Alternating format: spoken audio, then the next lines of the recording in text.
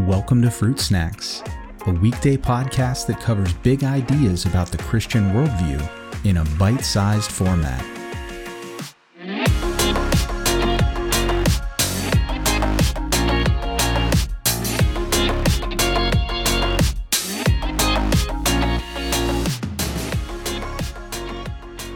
Hey everyone, today we are picking back up with our discussion on why God would allow children to die. And I told you that today on this episode, we're going to look at an example from Scripture where God not only allowed children to die, He explicitly commanded it.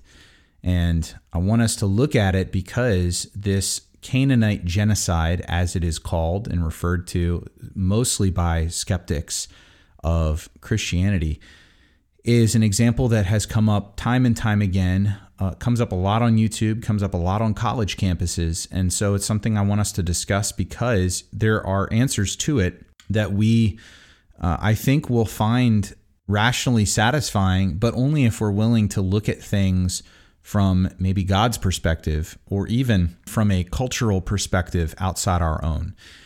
And so this example comes from several different passages. We see all the way back in Genesis 15, God talks about the land that He's going to give Israel, that it belongs to these different groups in Canaan. But when we get into Deuteronomy chapter 7, Deuteronomy 20, and even into places like 1 Samuel 15:3, which is the specific passage here that we'll talk about, but where God commands them to, as they go into these cities with these peoples, to, quote, devote them to destruction. And this is a specific phrase in Hebrew, and it is used for this idea of giving something completely to God, not saving for themselves anything. And so the idea here is like in 1 Samuel 15:3, which says, "Now go and strike Amalek and devote to destruction all that they have. Do not spare them, but kill both man and woman, child and infant, ox and sheep, camel and donkey." And so this idea is that the people, while normally if this was not a city or a people group that was devoted to destruction, the Israelites were allowed to keep, say, for instance, some of the spoils, some of the animals, some of the grains and plants that they and foodstuffs and so on and so forth. But in this case, that's not true. And so when we look at a passage like this from our own modern perspective, it's very tempting to read a verse like 1 Samuel 15:3 and say, well, this is ethnic cleansing. That's what's going on here, right? But when we understand that there are some of these cities and people groups, they come up in other passages in Scripture, and what we see there doesn't fit the narrative of ethnic cleansing. And I can give you an example out of Joshua chapter 6 and out of Ruth chapter 1. In Joshua 6:21, it says, "Then they devoted all in the city to destruction, both men and women, young and old, oxen and sheep and donkeys with the edge of the sword." And then 4 verses later, it says this, "But Rahab the prostitute and her father's household and all who belonged to her, Joshua saved alive, and she has lived in Israel to this day." Now, if the destruction of Jericho was about ethnic cleansing, then there would be no exceptions. Rahab and her family would not have been spared, especially they wouldn't have been included in Israel and lived with them. In Ruth chapter 1, verses 15 and 16, it says this, "And she said, 'See, your sister-in-law has gone back to her people and to her gods.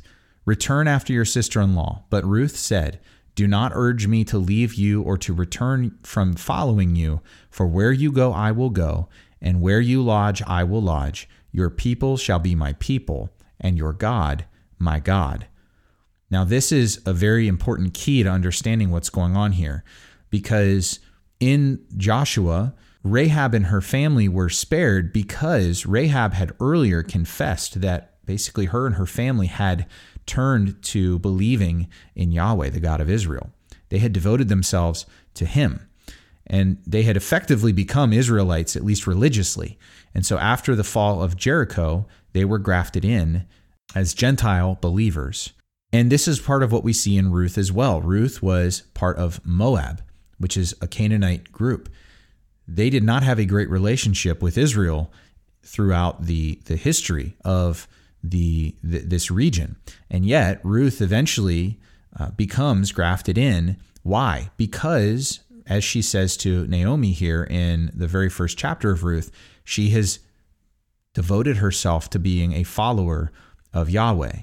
She has made the one true God her God.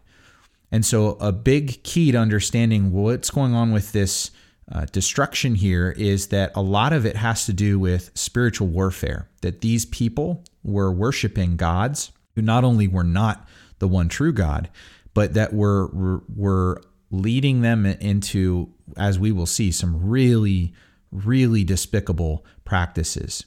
And so God is punishing them for those practices.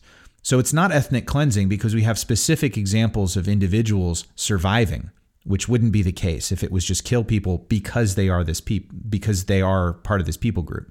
Also, we need to ask, why the animals? Animals aren't part of ethnic cleansing either. And yet the oxen, the donkeys, the sheep, all of it, they're all destroyed as well. And we need to ask that question, why? Because just on a plain ethnic cleansing way of looking at it, that doesn't add up either. I'm going to submit to you that the reason that we see examples like this throughout the Old Testament, as difficult as they are for us from a modern perspective, is that the reason that these people were destroyed wholesale, including all their animals and all their children, it wasn't about who they were. This isn't an ethnic cleansing. This isn't a Hutu Tutsi thing. This isn't a Jewish Holocaust. This isn't a Gypsy Holocaust. This isn't people being rounded up and destroyed because of their blood or who they were. It is about what they did. They are being punished for the things that they practiced. Now, again, we might say, well, then what about the animals and what about the children? I'm going to get to that. But we see in Deuteronomy specific instruction from God not to intermarry with these people, not to graft them into their families, because specifically Deuteronomy 7:3, they will turn you and your sons away from following me to serve other gods. Deuteronomy 20:18, they will teach you to do abominable practices that they have also done for their gods. And God is saying, I don't want that for you. You need to draw a hard line in the sand here. So let's get into some of these Canaanite practices. What was so bad that God commanded that they be entirely wiped out wholesale, children, animals, and all? Well, for one, we have specific examples, and this is not just from the Bible. This is from actual documentation that's been found, ancient documents and manuscripts from some of these Canaanite areas, from the Mediterranean, from Sumerian documents, from Mesopotamian documents, things like that. Incest was a very prominent practice in Canaanite culture. And again, these people, they aped their gods and their goddesses. They did whatever their gods and goddesses did. And according to their tradition and their mythology, Baal had sex with his sister at the encouragement of his father, and he also had sex with his own daughter, again, in the Canaanite pantheon. There was in Egypt these things called dream books, and they were meant to be used as a way of interpreting the dreams that you just had. And in Egyptian dream books, they actually list incestuous dreams as good omens. If you dreamed about having incest with a family member, that was supposed to bring good things. Let's not forget that after leaving Sodom, Lot's daughters, which again, Sodom was a Canaanite city, that one of the very first things we read about is after they escape Sodom and all the influence there, that one of the first things Lot's daughters do is they get Lot drunk and they have sex with him, their own father. So incest was a big part of Canaanite culture. It was just accepted because the gods and goddesses did it, and so the people did it as well. Adultery with temple prostitutes. There were ritual sexual practices that happened both male and female, which was a regular part of the Canaanite religion. Child sacrifice. You may have heard of Molech, which was a very detestable Canaanite god, which is mentioned often in the Old Testament. Children up to the age of 4 would be placed in the arms of Molech, a bull-headed brass or bronze statue, and his arms would be outstretched over an open flame, and they would place the children in his arms where they would be roasted to death. And not only did they do this practice on the regular, they actually they knew what was happening, because part of this ritual included drums and horns and flutes that were designed, very frankly, to drown out the sounds of the screaming, so that the people who were away down in the towns didn't have to listen to this all day. They knew what they were doing, and they covered it up with music and loud noises and things like that. Think about the fact that you could have been growing up in this kind of an environment where you had a little brother or a little sister that just didn't come home one day, and you knew what had happened to them, because this is what happened in your culture. You were conditioned even as a child to think that this is what we had to do to appease Molech, to appease the gods and goddesses, and this is just, as much as I don't like it, this is just the way it is. This is a part of it. It's normal to have your brothers and sisters burned to death on an altar. Homosexuality and other sexual practices, there are Babylonian texts that refer to specifically homosexual intercourse with male temple prostitutes as part of religious practice. Rape. The biblical account in Sodom does include homosexuality, but it also includes the attempted rape of both men and women. Remember, they wanted the angels who came to Lot first, and then Lot offered them his daughters instead. And then finally, bestiality. Baal, as a Canaanite deity, frequently in their text was depicted as having intercourse with animals. And his sister at times would take animal form when he would supposedly have intercourse with her, meaning that not only is that relationship incestuous, it also is a depiction of bestiality as well. Now, I share all that, and that is a lot. I share all that because this is documented data that we have from Canaanite culture. This is the stuff that they believed and the stuff that they did. And there's really no argument about it. This is who they were. And I would again submit to you that this is not genocide. This is not ethnic cleansing. This is capital punishment. That what God is commanding here when he says, these people, you need to wipe them off the face of the earth and make it like they never existed. Why would you kill the animals? What are you supposed to do with animals who are used to having sex with people? Because this is what happened. What are you supposed to do that? Do you think that they're going to behave normally? Do you think that they're going to suddenly just be domesticated once again? Not at all. So this explains why the animals were supposed to be killed. What about the children? Well, let's think very practically here for a second. Other than obey God, what other options did the Israelites really have open to them in a situation like this?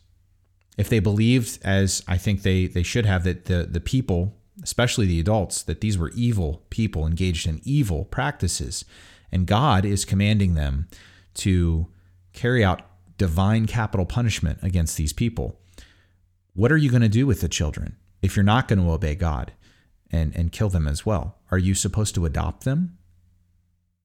What do you think is going to happen when those children grow up, knowing that they now live with the people who killed mom and dad and everyone else that you knew and loved and grew up with?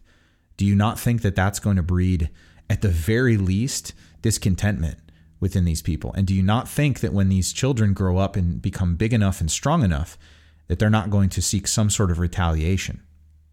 What about abandoning them? You just leave the children there in the burning city so that they can wander and die in the desert, or starve to death, or die of dehydration, or let wild animals come and finish them off? Is that really better? Or could they kill them? Which is what God said to do. And as harsh as that seems to us, again, we have to remember that in this culture, these children were very much a part of all these things that were going on. not willingly. I'm not suggesting that. I think that they were part of an evil culture, but that they were inculcated into this culture and all of the practices I just mentioned at a very young age. And it was normalized to them. And we struggle with picturing soldiers killing children because, very frankly, we think of our own children. We picture our own children. We picture our nieces and our nephews. We picture an elementary school when we think about this stuff. But again, culturally, in context, that's not what we should be thinking about. We really shouldn't be thinking about innocent, sweet little children who don't know any better and who just want to run around and play games all day. We should be thinking more along the lines of the child soldiers that are produced in horrific contexts in modern societies around the world, in places like Somalia, in places like Afghanistan and Iran, in radicalized societies where children are taken and are forced to murder and to rape and to do all these terrible things to people at very young ages. What are you supposed to do in this ancient Israelite context with children like that? They have done and engaged in the very same practices oftentimes as the adults. And it doesn't mean that, again, that there's not layers and grades of guilt and blame to go around. There certainly are. But from God's perspective, they were part of this culture and they engaged in these practices and they deserve the same punishment. So I bring us to this example to talk about this because we need to consider the possibility that there are reasons why a just and holy God would allow children to die, even in circumstances like those that I just outlined. It is not as cut and dried, black and white as we often think.